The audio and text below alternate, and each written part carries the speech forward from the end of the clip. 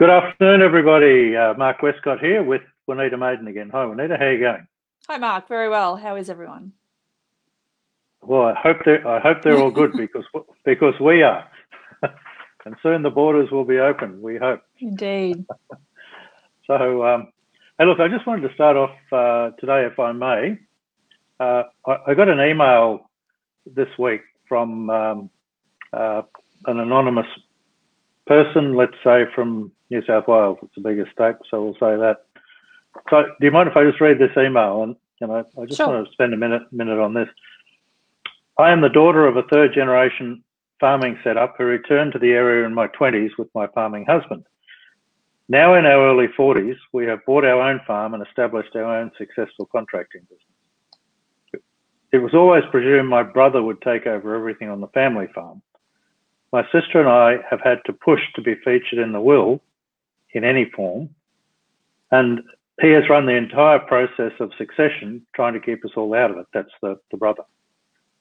He now continues to use the home block and my parents as backing, guarantors, to finance his empire building, and he's buying farm after farm, leveraged off mum and dad's block. We would like to expand our farm to improve our economy of scale, but can't get enough backing behind us. It's frustrating and has already created friction. We were all good mates in our early 20s, but now we really struggle to meet up for family occasions. It's sad already, and no one's even died yet. That was an email I received yesterday or the day before, Yeah, and wow. it just broke my heart. And yet, I've had two more conversations in the last 24 hours in regard to situations which were pretty much exactly the same. What causes this, Juanita? What do you think causes this friction in families?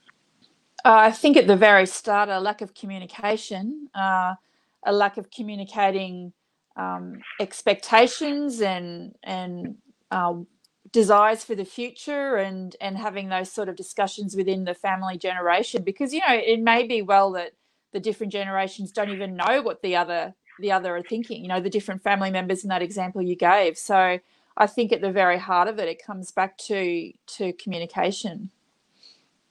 Yeah, look, absolutely. And as you know, I did some research a year ago, and I looked back over all our clients over the last, excuse me, 3-4 years, and the common thing wasn't the succession planning wasn't the primary issue with the families.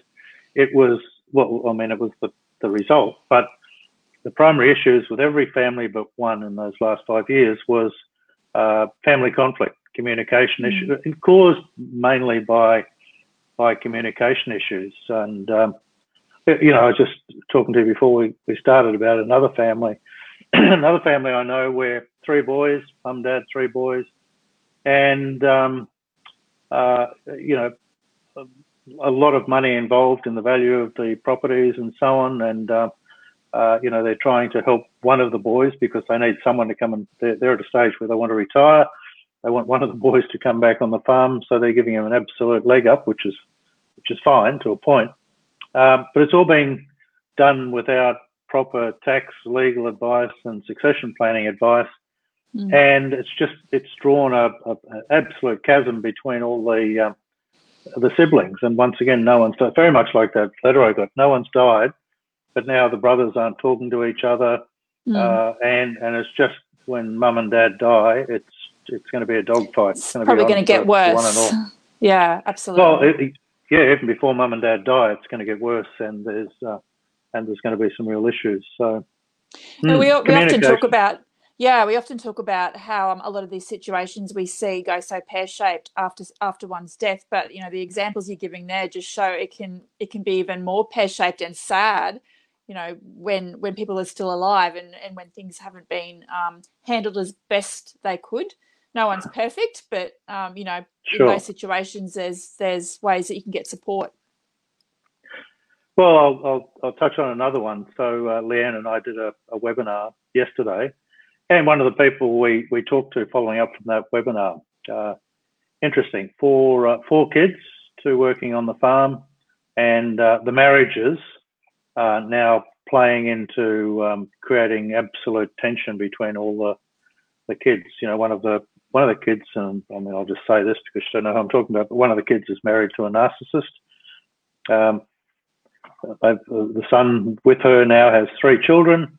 The daughter-in-law won't let the kids see mum and the grandparents or their cousins, and it's just, you know, it's just control games and all this sort of stuff. But it's creating real issues in regard to conflict between not just the generations, but between the siblings as well.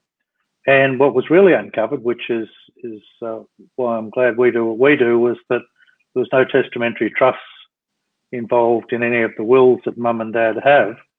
And you know, when you've got issues where you're concerned about if mum and dad were to be hit by the bus last night, so to speak, and you don't want money to go to one of the sons-in-law, daughters-in-law, or whatever, this is a sort of planning that's so valuable, so necessary, and a lot of, you know, these people have been to 2 lawyers in the last 10 years, and neither of the lawyers have put testamentary trusts in the estate planning process, knowing that there's a real issue that, you know, potentially the son and this daughter-in-law, they're going to split at some stage and potentially take a whole slice of the family pie with her. So all these issues about protection and so on. And look, I created a, you know, this probably leads perfectly into what we were going to talk about today, and that's a tool, a scorecard I created some time ago called the Intergenerational Conflict Matrix. And I just want to go through each of these 8 topics here. I had to count them. I couldn't remember how many questions I'd put down quickly. 2, 4, 6, 8. Correct. But look, the first one. So let's just talk about this while we're here today. I think this is a worthwhile conversation because, and people that are watching this, I urge you just on a piece of paper or whatever, just score yourself for each of these eight questions. You know, on a scale of 1 to 10. 1 to 12. So you know, 1 to 3 bad, 4 to 6 is fair. If you think you're in a good position, maybe 7 to 9 you'd give yourself, and if you think you've absolutely nailed this, somewhere between a 10 and a 12 points for each of the questions. So the first one is, if you can't see the screen properly, the first one is family generational communication issues, which is what we're talking about. Description is the level of conversation and openness between the generations, the willingness to discuss the issues around estate and succession plans between the parents and the children. And all the people I'm talking about so far today are going to get a 1. But what thoughts? Yeah. You've had a look at this, Vanita. Tell me your thoughts on this. I think, to be fair, there wouldn't be too many families that would mark themselves in the excellent column from my experience. You know, we've spoken about the importance of opening this communication before, and that yes, we get it's not on the top of everyone's favorite dinner table conversation, and you know, having a chat about these sort of things socially, but it is just certainly so important just to get that communication started. The more the better, and it just helps the process and helps a lot of issues get resolved or prevented. Look, absolutely, and even, you know, in the past when I've seen families where they'll say they do have these conversations with the kids, it's one of those areas where, and I'm not saying this to push what I do, but the fact of the matter is, if mum and dad are leading the conversation with the kids, as much as they may make some comments and contributions and so on, there's going to be a lot of times they're just sitting quietly in the corner, not saying what they really think, at fear of offending mum and dad. Do you think that's fair? Yeah, I think that's fair, and I suppose that comes with some life experiences too, but maybe fearful of what they think, or not wanting to upset the apple cart or speak in front of their siblings. But I think, do you find, Mark, that often the older generation finds it difficult to speaking about these things too, just because of the way they've been brought up, through no bad reason, but often again it's probably not something that they spoke about with their parents, and it's a bit of a flow-on effect. It's a new concept as such with this generation. Yeah, it's genetic. It's genetically transferred. The Yeah. grandparents didn't talk about it, so now the No. parents aren't used to having that sort of open conversation with people. And there's absolutely no doubt that the levels of communication these days between people is much higher than it used to be. People used to just sit back and the other thing is too, it can be seen as having expectation or entitlement. If you start talking about this as a child to the parent, it can be seen that they're coming to the parent saying, well, what am I going to get out of this? Whereas really the intention on all parties is about gratitude. But you're absolutely right. It's just one of those things that maybe the generation that are at that stage where they're looking at handing down to the kids just aren't used to having this sort of conversation. And I guess that's where people like us facilitating the process is so valuable, because I've always found you can't solve these problems from within the family. You've got to get someone from the outside to have individual chats with mum and dad first, then each of the kids. And I always find out the truth. Kids to me, and by kids I mean they can be 40 or 50 years of age, but I mean kids to me always turn up with manners and truth, and that doesn't always happen in family meetings. But enough on that. Let's go through to number 2. The second one is a communicated plan for business ownership, and this is going a bit deeper. And I guess this is saying, let's talk about from a communication point of view, what's the level to which a fully documented and discussed plan for the transition of the business between the generations has been established. And I've referred to this as finding a unicorn before, but what are your thoughts there? Well, I think particularly, there's so many aspects to this, particularly when not all children are involved in the business. That adds another layer of complexity. Sometimes it might be that children don't know if they want to stay in the family business forever, but they want to give it a go. So, that time frame needs to be accounted for, and how people feel about that. I think it's often the case that the child will come in and work in the business, but there isn't that real nitty gritty conversation as to what that means, as far as when and in what process and how much it will cost, and to get more involved in that business. So yes, definitely it's a particular type of conversation that's very relevant when you have that family business.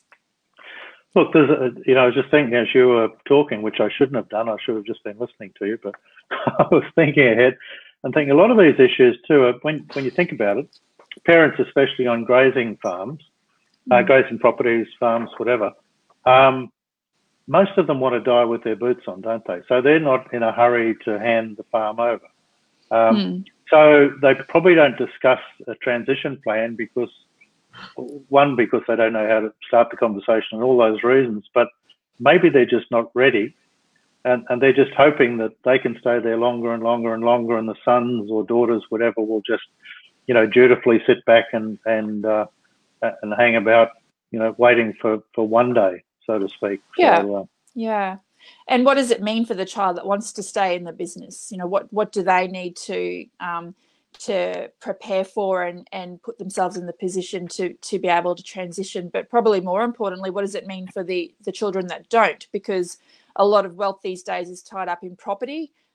So if all the wealth is in the property in the business, how do you separate that to provide for the other children that you want to, if they don't want to be in that business? And that's all part of that thought process in documenting and planning for that transition of business ownership. Absolutely. Look, I'll just say too, I've noticed a couple of people have liked what we've been talking about. Anybody wants to make a comment or ask a question, please, on Facebook, please just go in and put a question in underneath the live stream, and if we see it come up, we'll certainly try and answer it for you. That's a good sign. If we've got some likes, it's better to have thumbs up than thumbs down, isn't it? If we're going, we're off to a good start. So far. Look, the second question probably leads perfectly into the third: procrastination based around time, cost, and complexity of succession conversation. So around the perceived level of simplicity or complexity, cost, how do you make it cost effective, and briskness. so on. And your thoughts here? Yeah, we've discussed previously, like as I just said not long ago, it's not high on everyone's list to start with. So procrastination is also because it's not fun to a lot of people to talk about it. It's an unfortunate necessity, I suppose. It doesn't have to be hard. So as far as complexity goes, if you have a good advisor, then it just does not have to be hard. If you're clear on what the process will be, on what the cost will be, what the time frame will be, and all those things, you should know straight up. If you don't know that from the first time you meet your advisors and talk about this, then you've got every right to ask. So Sure. I think some people have bad experiences before, but really, those things are things that shouldn't have to be so. Like, it shouldn't have to be over complex, or you should be able to see the value in what you want and get the choice to make decisions based on that knowledge. So I guess procrastination. Do you want to think about that? Well, yeah, I'll procrastinate. That was my joke for the day. Yeah, I think with the right advisors, it's a worry that you shouldn't need to have. Absolutely. I was just thinking about the conversation I had yesterday with these people down south, and they've had two bad experiences and bad results from people that they've seen in the past. So to them, this has now become very complex, very costly, and it's taking forever to get it solved. So there's really something to be said there for making sure you look for testimonials for people that have they've worked with in the past, and see what sort of results that advisors, so to speak, in this area have achieved for their clients. Next one: requirements of fairness versus equality in estate matters. So, thoughts? Well, we know that fair doesn't always mean equal. Equal doesn't always mean fair, and this is a real tough one often for clients to get their head around, because do you just leave an estate equally between the children, or not necessarily children, your relatives, your family, your neighbours, whoever you want to leave your estate to. But obviously different people have different needs, different beneficiaries have done things for you. So it's really a thought process as to what you want to achieve with your estate planning. But I think the bottom line, as we often say, Mark, is fair doesn't necessarily mean equal. So there's lots of different things that can come into play there. And of course, then the whole aspect that we have touched on about potential estate litigation becoming a huge growth area. That's relevant there too, in deciding how an estate's left. Absolutely, and we've dealt with plenty of clients in the past where one person may have been involved in the business for 10, 15, 20 years. The other two siblings have been off, as I throw away sometimes, backpacking around Europe and having a great time. And when they come home and say, well, okay, what's in it for me? It wouldn't be fair if the estate was divided in three, or that whoever was taking over the business was still accountable to their other two siblings. So, you've got a whole range of issues here. It's not just about quantum in regard to, what's fair from a quantum point of view. It's making sure that you don't force children to have to work together.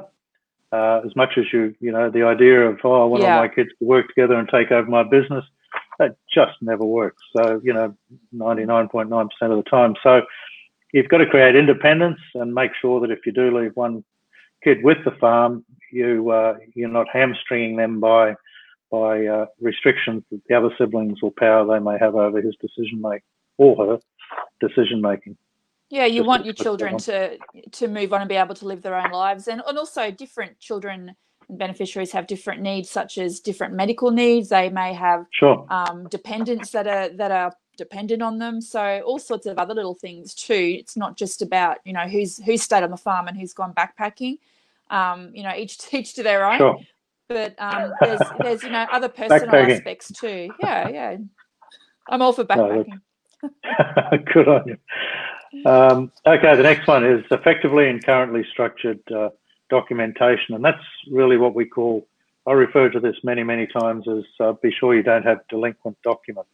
Yep. Those that are out of date and not relevant anymore.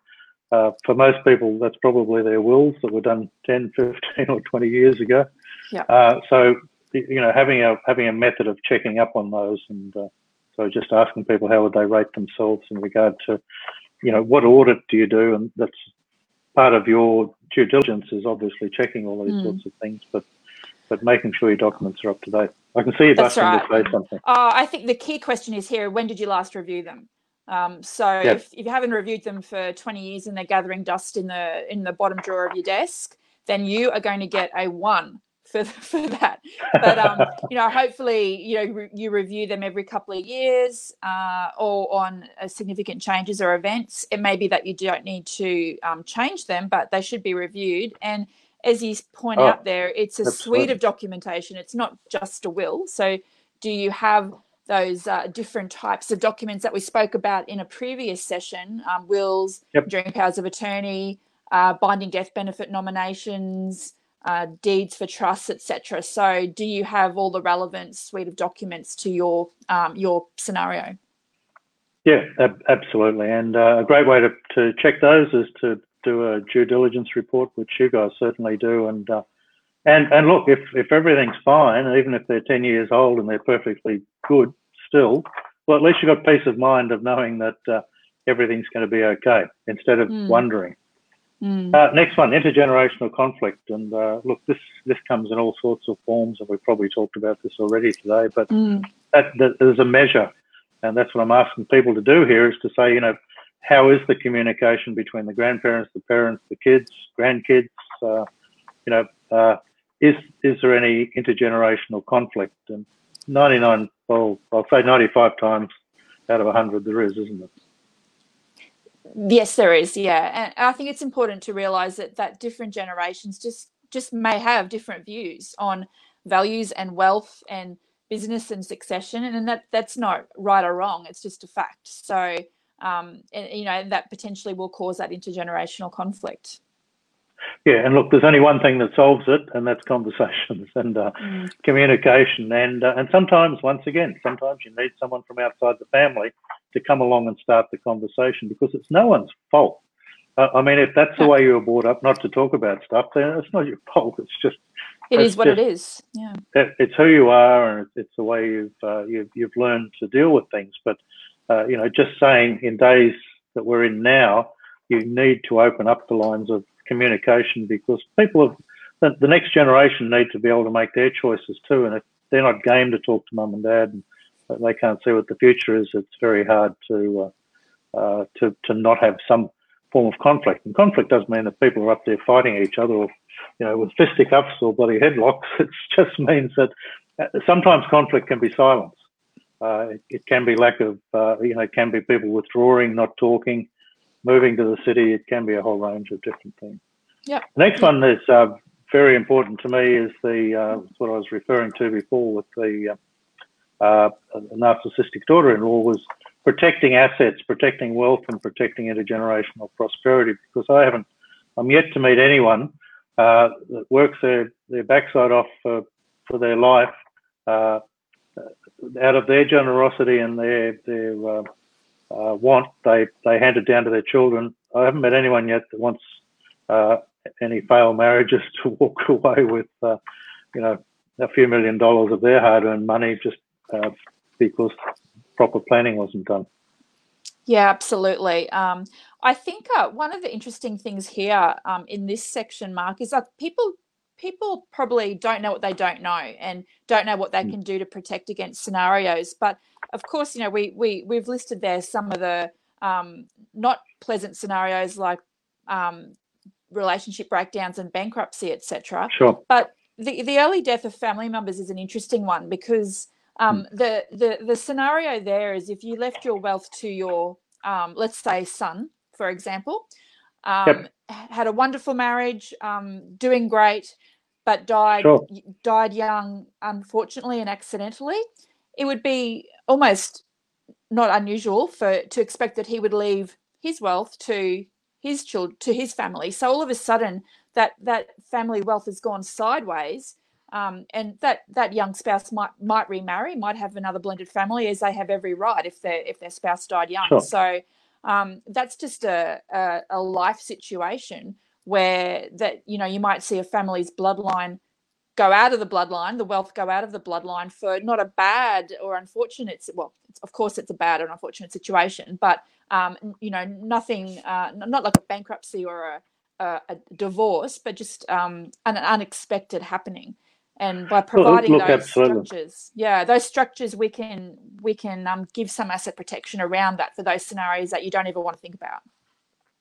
Look, absolutely, and it's not so much if Johnny, as you're talking about the son, if Johnny's happy marriage and there's 3 kids and everybody's going along swimmingly and there's a great relationship and the daughter-in-law, and the parents get on really well, it's, no one's saying don't look after that person, but I mean, if suddenly you dump $5 million, into her hands and it's not done properly, there's a chance that eventually she's going to remarry, and she might remarry someone with 5 kids, and that's the issue. It's then all the stepkids and so on. When for most people, and it doesn't have to be. We're not dictating or judging, but I mean, for most people, they'd want their wealth to eventually go down to their grandchildren, not to someone else's.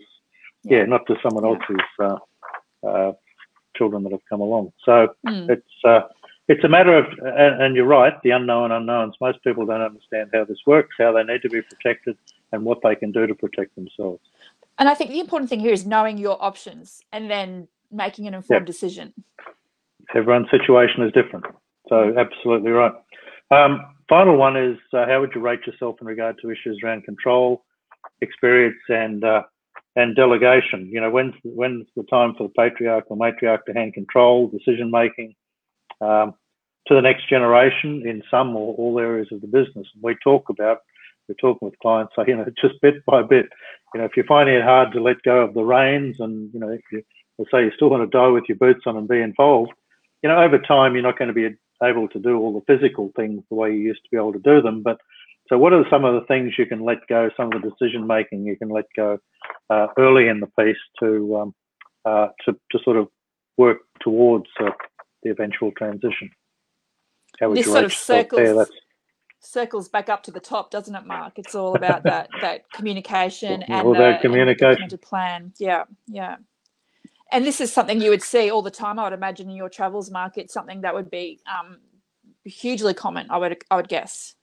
Look, absolutely. And, the truth is, when I put this form together, I was really at ends as to whether to call it the intergenerational communication matrix or the intergenerational conflict matrix, because, it's yin and yang in some ways. It's because of the lack of conflict. It's because of the lack of communication that the conflict exists. So, conflict comes up in all 8 areas here because of communication. And it's just a matter of, how do we help people? And that's the point, I guess, is I'm going to tell you right now, whoever's watching this and looking at the scorecard here, if you're scoring 1 to 3s, or, maximum 4 to 6s, you're normal. You're absolutely normal. Please don't, please don't feel that we're not having a go or judging you here, because, most people that I've met over 30 odd years of doing this would score themselves 1 to 3 in just about every area here. And it's very normal. So, the point we're trying to do here by highlighting these issues is say, well, okay, you can never make progress in life until you tell the truth and draw a line in the sand. And so you have to sort of say, okay, this is where we are, and it's okay. Most of the population or more are in the same boat. But at least then, if you identify them, you can say, okay, now how do we start the communication? How do we eliminate the conflict? How do we create family harmony? And a lot of times it just starts because people don't know where to start, who to talk to, how to do it. They don't know the unknown. They don't know what they don't know, and so nothing happens. And that's a great joy. You and I would get, Juanita, is that when we get the opportunity to speak to people about stuff like this, is being able to transition them from the first column to the end column, and that's the greatest joy I get in my life, is being able to create that peace of mind for people by helping them to move across the page. Yeah, Yeah, and I think it's a really this matrix is a great way of just turning your mind to once you see that current score, and as you said, Mark, totally normal to see most people in the first two columns. To get to where you want, what little areas there that can you nail, can you drill down on to help move move across and help things move in a positive manner?